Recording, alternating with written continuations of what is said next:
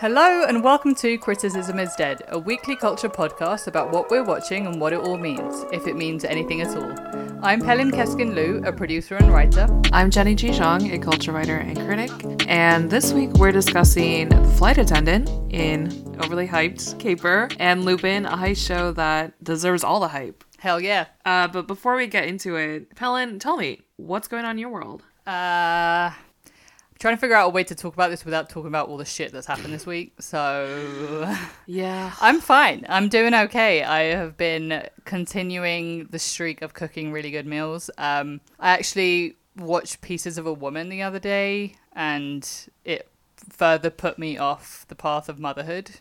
Oh, okay. Which, you know, if you want to watch something that convinces you to never get pregnant, that's the film for that. How about you? How's your week been? I did not watch that film because I do not want to sink into a depressive spiral. But yeah, I've been enjoying some nostalgia rewatches. So I just watched Pirates of the Caribbean again for the first time in years. I actually subscribed to Disney Plus for this film. Amazing. I know, they got me. They got me into their fucking... I'm gonna cancel it after a month, but in the meantime, I'll enjoy all these films again. Right, you say that, but so much shit is coming out in the next couple of weeks. What are you gonna do? Oh my god, I know. I guess I'll reassess. What are you gonna do when I'm like, oh my god, WandaVision, and you're like, fuck, resubscribe. yeah. But yeah, so enjoying that, and yeah, I feel like it's been kind of slow in TV and of course film lately. So it's like a good time to sort of dip back into the classics or the things that... Do some little rewatches. Yeah. Yeah, it's ramping up though. Like second week of January, we're gonna get back into it. So everybody hold your horses, because we're gonna be galloping through these TV and film streets. Galloping through the content. So now that we've established we're horse girls, what did you watch this week, Jenny? So I watched The Flight Attendant, which is on HBO Max. I think a lot of people might have heard about it at this point. It got a lot of attention and buzz, I think, especially in December. To give a brief recap, The Flight Attendant, it was originally announced as a limited series. No longer true, but we'll get into that later. It stars Kaley Cuoco as Cassie, a flight attendant / party girl / kind of functioning alcoholic who suddenly finds herself in like the worst shit imaginable after she wakes up one day after one night stand with a passenger in Bangkok and discovers that the guy was murdered in the bed next to her, and she doesn't remember anything about the night. Of course, we can all relate to that. Sure. So this is based on a 2018 novel by Chris Buckjalian, and the show, like I said, it came out in late November. The buzz started building up in December, and it was a big hit, actually. Like, virtually all the critical response has been really positive. And yeah, I watched it in December. I had to sit on it for a little while because, like, hearing all this hype from, you know, peers or people I know or critics I respect, it took me some time to come to terms with, like, why I didn't really love it, like, despite all these rave reviews, and it made me question, like, what am I sort of missing or what's going on with taste lately, which is always a fraught question. But yeah, what about you, Pelin? You watched it, right? Yeah, I watched it around the same time you did, and I immediately hated it. Okay. Like, I knew I didn't like it within episodes 2 or 3, but I kept watching it because I was just trying to understand what everyone was on about. Okay. Straight up. Yeah. And then when I finished it, I was like, so what the fuck were we all smoking, and where can I get it? But you did finish it. I did. I did finish it because I truly was just like, I don't know, is there like a coup de grace at the end that I'm just completely fucking missing? And maybe if I get to that, then it's just genius. Yeah. And no, that never happened. Yeah. And I also had to sit on it, the same as you, because it was just like, I don't know if it was like secondhand embarrassment for other people. That sounds mean, but I don't know what else to call it, basically. Okay, so I guess we might be the lone dissenters or public dissenters or mavericks in this case. But yeah, the same sort of feelings. And when I thought about, you know, why I was having this reaction, like why I felt this way about this series, at the heart of it, it's a question of character. So this series it's a caper, it's a crime thriller mystery series, but like the core of it, the beating heart of it, is character study essentially of Cassie, this character played by Kaley Cuoco. And you know, if it the heart of it is character study. What happens if you can't stand the character? Exactly. Yeah. And I think it's like it's not like they missed on making her like a likable character. Like they definitely went into it imbuing her with a lot of flaws very visibly that play a huge role in, you know, the plot, the storyline, and how everything unfolds. You know, there's a review on Vox by Alex Abad-Santos, and he had these couple lines I thought were good, but then I disagreed with. It said, "To love the flight attendant is to hate its protagonist, but here's the dark magic of the flight attendant. I still want to see this fantastically inept person succeed." And I was like, yes, agree, and then no, hard disagree. I truly wanted her to face the consequences of her stupid fucking decisions. Right. So let's at various steps. Yeah. And it just never happened. So let's like break down, you know, part of what makes Cassie a flawed character, which in some people's eyes, I guess, is a positive. In our eyes, we were like, that is a little bit too much. She just makes wrong decision after wrong decision. Like every single time there is any possible decision to be made, she chooses the wrong one despite everyone's urging and advice around her, including, you know, her best friends who help her throughout this whole thing. I mean, a lot of her flaws stem, and like her bad decision making, they stem from trauma, like childhood trauma to be sure, and, you know, her alcoholism that has basically been in place since childhood. But still, it's like, when you think of what makes an audience root for a character, there is usually like some thread of relatability or redeeming quality or vulnerability or like moral, you know, righteousness, or even just being a kind of person who takes action and makes things happen for themselves.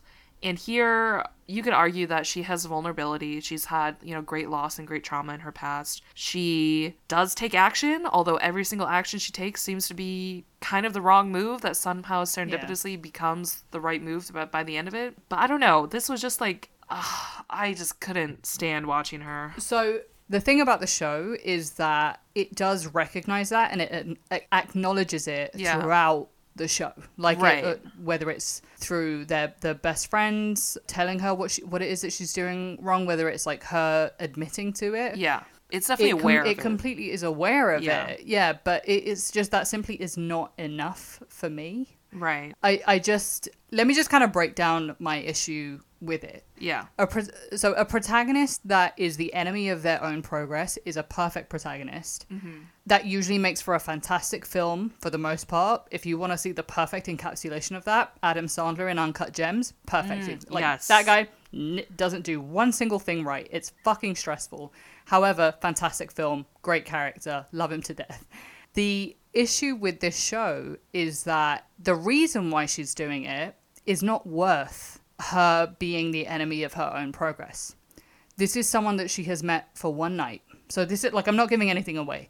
This is someone that she's met for one night. She had a magical night with this person, sure. But the trouble that she's going through for this person just doesn't seem believable to me. It just does. Like, I know that it's like camp and like out there and whatever, but like, if you don't have me from that very beginning as to why this person is doing it, I'm not going to believe anything that you do beyond that, especially not if it's at that character's own detriment. Like, so that's one. Yeah, motivation is such a big, like, essential part of any sort of character study or creating a realistic character. You know, even if the movie is camp, even if it's, you know, satire or absurdist or all of these different qualities that might lend it a little bit more room to play around, to have like a believable world and believable character, the motivation is a big part. Clearly this was like, like you said, it's a guy she met. The hole she keeps digging for herself, like, I don't think it should have even been dug to begin with, unlike with Uncut Gems. At all. Like, and the second part about it that I hated,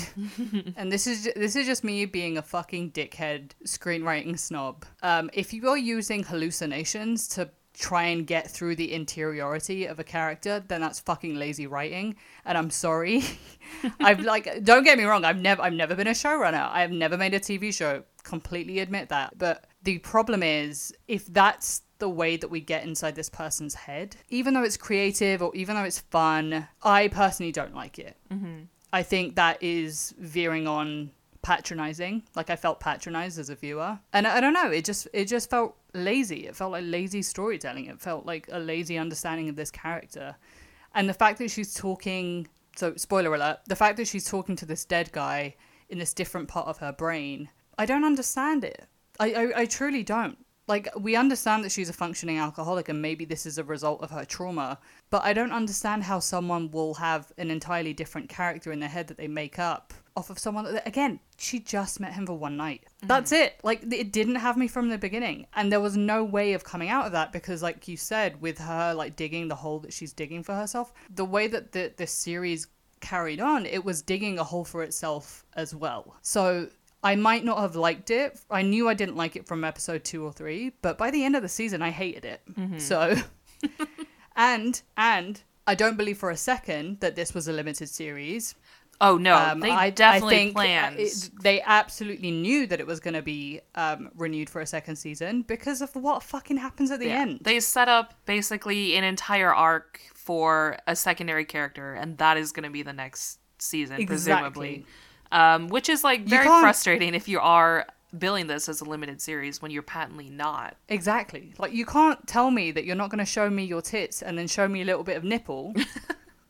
Anyway, basically, I understand. Like, I truly do understand why people like this show. I really do. It is, like, categorically not for me.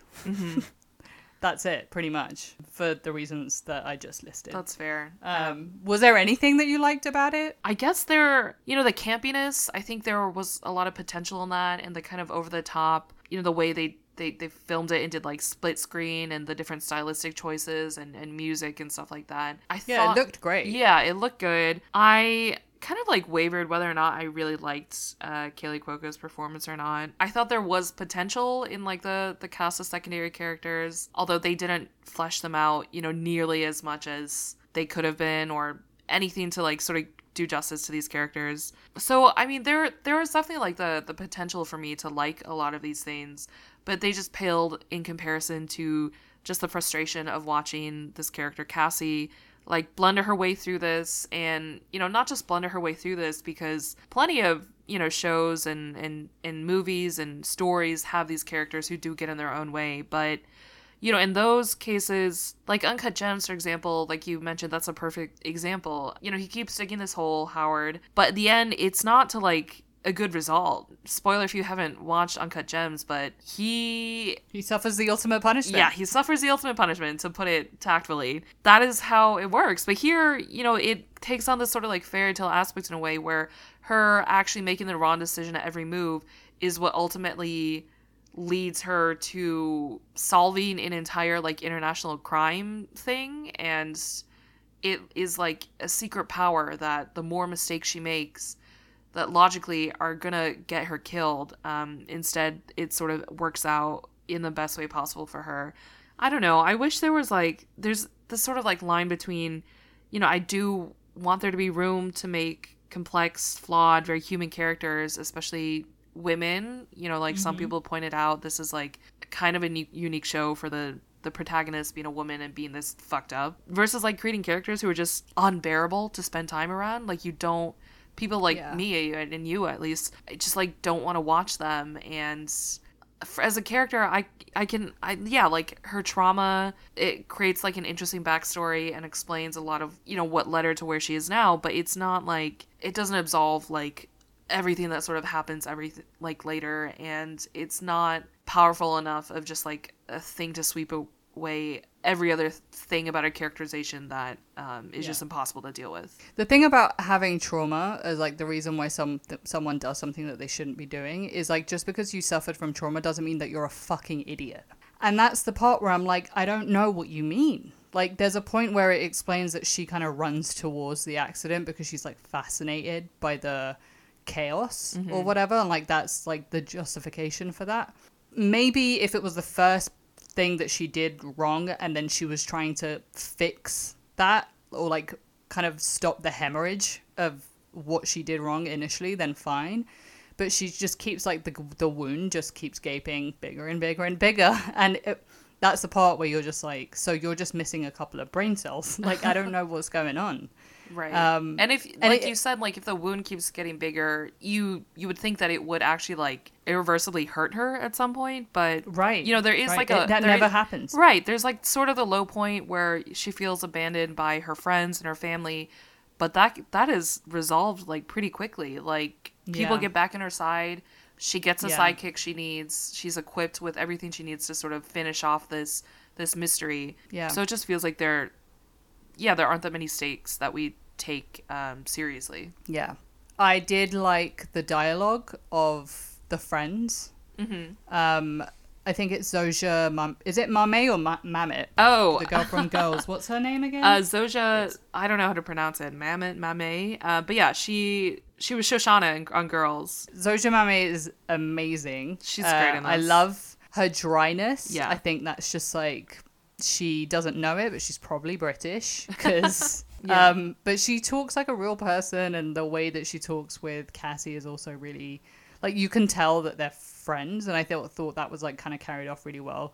Was a little bit perplexed by the Rosie Perez character. Oh, for sure. Don't know where that's going, but love seeing Rosie Perez on screen anytime. Like, Yeah. I think she did good with what she had to work with. Yeah. But I don't know, man. People loved it. And I don't know if it's just because this was something different. It's certainly different. It is different, that's for sure. Like that I will give it that. Like, it's for sure, there's nothing really like it that's on TV. I think so. Well, a lot of people compared it to Search Party. That's another show that I watched the pilot of, and I was like, nope, not for me. So similar in that it's just a bunch of annoying fucking characters linking up to do stupid things that they shouldn't be doing. So maybe I just don't like this type of show. I will say, I think Kaylee Cuoco is a good comedic actress. Oh, yes, definitely. And I'm glad she's like getting to, flex her muscle a little bit beyond the multi-million dollar confines of the Big Bang Theory. Yes, because fuck that show. But yeah, I'm sorry to break it to everyone, but this does not get the criticism is dead stamp of approval. Yeah, feel free to, I don't know, I guess you can yell at us if you want, but I'll just delete whatever message you sent to us. No, I'd love to hear it. I'm never going to change my mind. Yeah. But yeah, so that's us on The Flight Attendant. Like I said, it has been renewed for a season 2, and maybe we'll subject ourselves to the unpleasantness of watching that. If you are like us and you would like more unlikable female characters on shows that aren't as annoying as this one, I would recommend The Girlfriend Experience season 1 with Riley Keough. She is very unlikable. It's certainly a darker show, so I'd recommend that. Cool.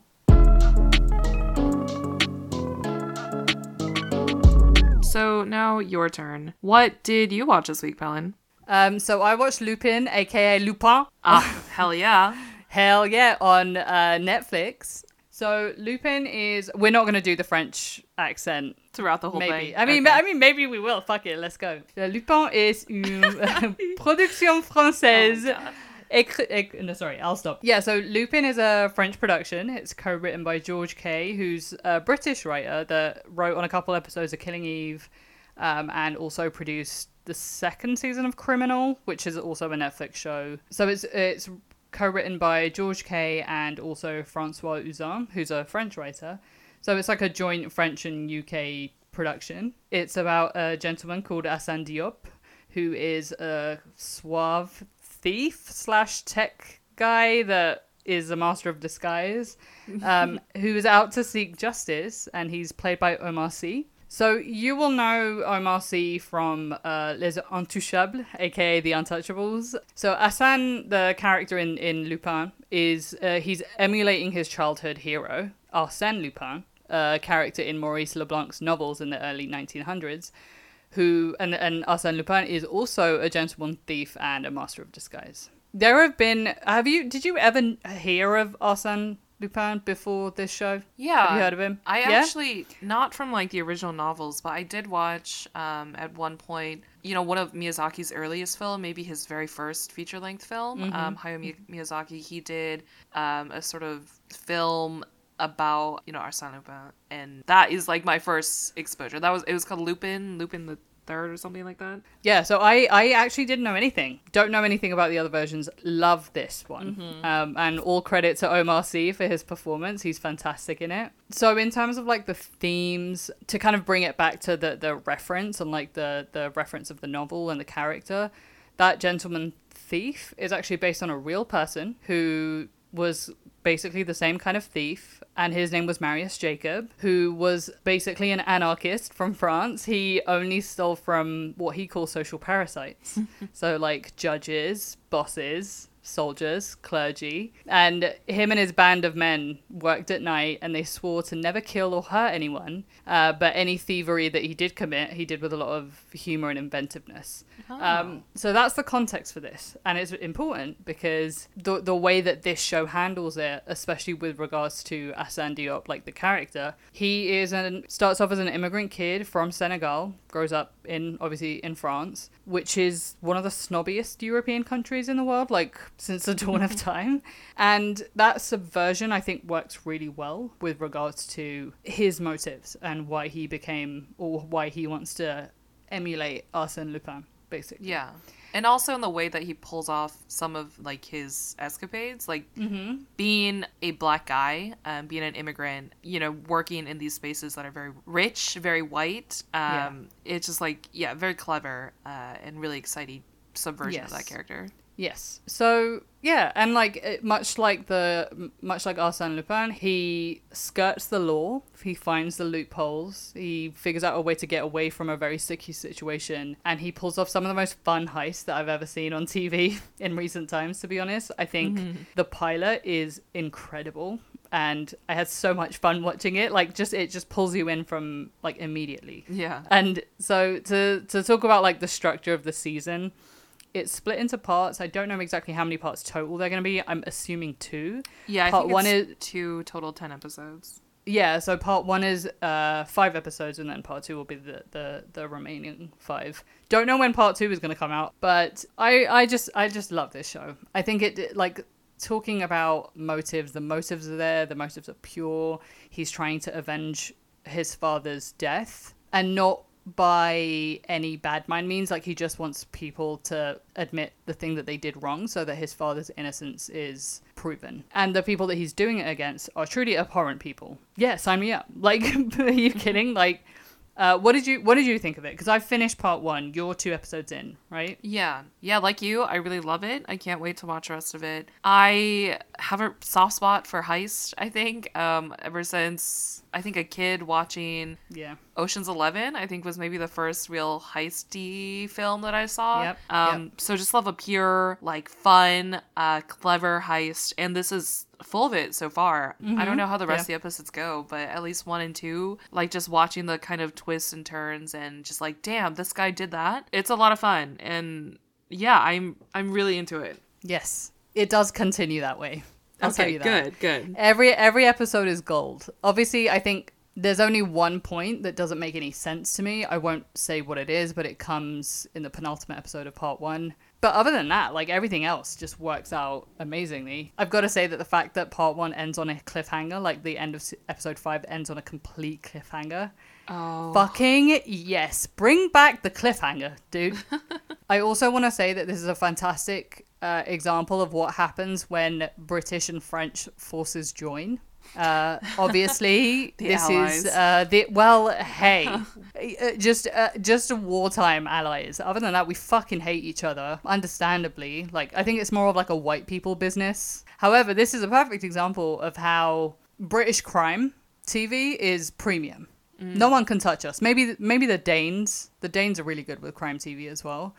But no one can come close to British crime writers. And then also the charmingness and the lightheartedness of French TV. You bring these two together, there you go. You got Lupin. It's fantastic. Love it. I would also like to celebrate how much the theme of this is really speaking to me right now. It's fantastic that this is based on a real anarchist, but if you don't know anything about anarchy as a movement, sounds scary. Not that scary, actually.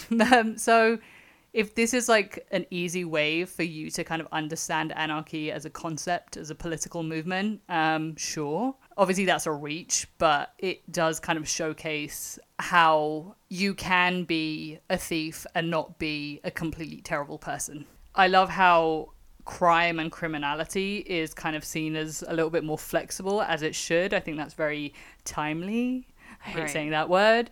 But in terms of like, is it right or wrong just because the law tells you so? What does justice look like? And, Right. showcasing that and how flexible that can be, especially with regards to moral and ethical questions. Yeah. Who is the one doling out the justice? Who is the one on the receiving end of it? This is like, it covers all of these themes, which, seem really heavy. And don't get me wrong, it's not the most lighthearted. There are some dark themes around it. But I think I wouldn't say brave, because fuck that. But like, I think it's interesting that Netflix is tackling this, especially France. Yeah. Like, France is, fuck me, like the ultimate respectability nation. I don't know. I'm surprised. I'm taken aback by it. Yeah, I mean, the theme, it is both timely of this moment, but also timeless, right? Like, it goes, Yeah. I'm sure, like, kids, exactly. some of their earliest exposure to this was, like, Robin Hood, and Yeah, how that yeah. still resonates, like, to this day. Yeah. Saying all of that, obviously France does have a fantastic undercurrent of civil unrest with regards to unions, and the strength of unions are very, very important in France. So they do understand what it means to be working class and what that means. But I think race has always been a little bit more contentious in that country. So to have Omar Sy be the protagonist for this, and for him to be obviously so, first of all, hot, and secondly, like a James Bond type, where he just like commands the screen.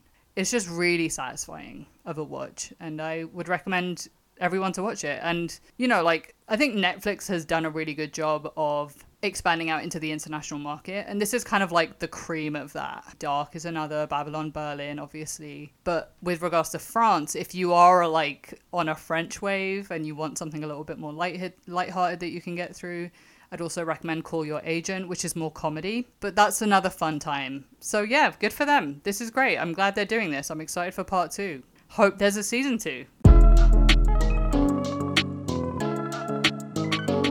So now for culture notes, we actually wanted to talk about something that has been circulating in the Twitter sphere for quite some time now. And the tweet, I guess, that encapsulates this is from someone that I know through the internet, the writer, author, Bolu Babalola.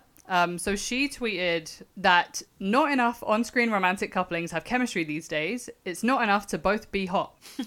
I agree completely. What do you think? Yeah, I agree with this too. I mean, just like thinking of things that we've watched recently, Bridgerton comes to mind, like the chemistry or lack of chemistry on there. In fact, it's like hard of me to think of the last thing I saw that really was like buzzing with chemistry. Maybe like I rewatched Mr. and Mrs. Smith. Oh, hell like yeah. half a year ago maybe, and that's chemistry. Yeah, these are not only two people that are hot, but two people that are very comfortable with their hotness and have now understood that they want to fuck each other. Which is literally what happened with that movie. I would actually also say Kerry Russell and Matthew Rhys. Oh, which is another perfect example of like they had so much chemistry that they had to boil into real life, and now they're basically married. Yeah, it's tough, man. It's hard out here to find chemistry. Yeah, and I think it sort of touches also on theme or a point or a pattern that has been like circulating in film and TV, where the bar for hotness has been raised. Now it's like at this weird bar where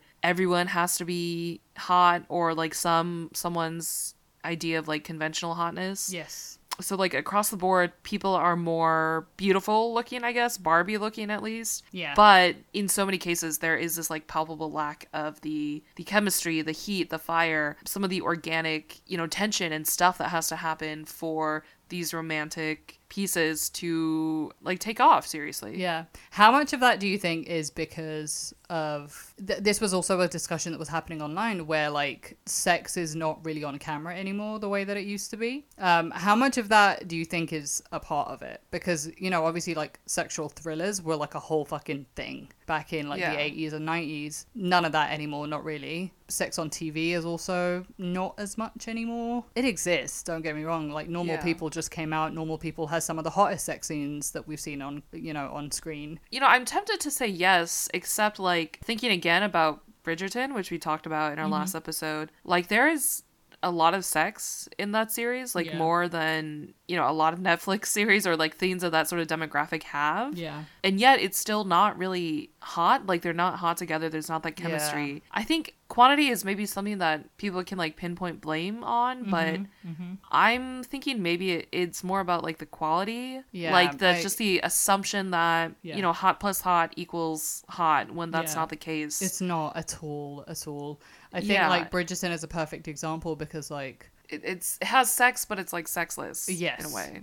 There's like one scene that's kind of hot. And which one is that? It's the one where Roger Jean Page is telling her to masturbate. Oh yeah, and that was hot, but that's like that's like all him. It's tough, man. It's tough. It's very like, can I have 1 cup of chemistry, please? You know, right? And like, so I rewatched When Harry Met Sally the other day, and even though he's ugly as fuck, Billy Crystal's fucking great. Like Billy Crystal and Meg Ryan, like fantastic chemistry. Like they're just like bantering off one another, and I think that's the intimacy that we're missing for the most part. It's like that banter, that back and forth. That's an undercurrent of sexual chemistry, especially if like 2 people are attracted to each other. Yeah. Speaking of chemistry, a trailer dropped this week of a movie about a couple that's going to drop on Netflix sometime soon. It's called Malcolm and Marie. It stars John David Washington and Zendaya, and it caused quite a bit of a stir because of the casting. What, did you see any of it? Well, I only know like the briefest bit of it, which is like it stems from the fact in part that,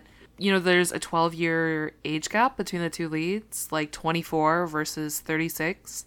And obviously also it has to do with Zendaya and the role she's played in the past and the sort of image she has in the public's eye, and, you know, whether she seems like a fit for this role or the right person for this role, again, against a much older man. Yeah, I'm excited to watch it. Maybe, I mean, again, like, I think the thing that I'm most curious about is their chemistry, because I don't know if John David Washington has got it. Yeah, and I mean, too early to tell. The film is not out yet. But yeah, I guess we'll share our thoughts when we watch the film eventually. Yeah, bringing it back to chemistry. This is a crisis. Like, I know that like coronavirus is fucking up the industry, but the lack of sexual chemistry is also a fucking big problem. So we have to figure out a fix for that. We have to get hornier, but in a smarter way. Yes, we have to be intelligently horny. Great. So that's us for this week. Thank you so much for listening. If you are watching anything that you think we should check out, as always, email us at criticismisdead@gmail.com or DM us on Twitter and Instagram. You can also subscribe to our Substack for extended show notes, including links to stuff we've been talking about and some other bonus stuff. And yeah, thank you again. Please rate, review on Apple Podcasts if you are so inclined, or tell a friend about us. We appreciate each and every one of you that do. We do so much. Thank you so much for listening. We'll see you next week. Bye. Bye. Criticism is Dead is produced by Pelin Keskin Liu and Jenny Ji Zhang. Our music is by Rika. Our artwork and design are by Sarah Macias and Andrew Liu.